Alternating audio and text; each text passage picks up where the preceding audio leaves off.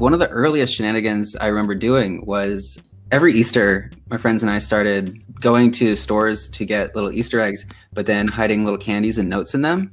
And we would hide them all over the place and people would love finding them. But one year we were slackers and we got to the store like on Easter. And believe it or not, if you go to the store on Easter, everything Easter related is sold out. Oh no.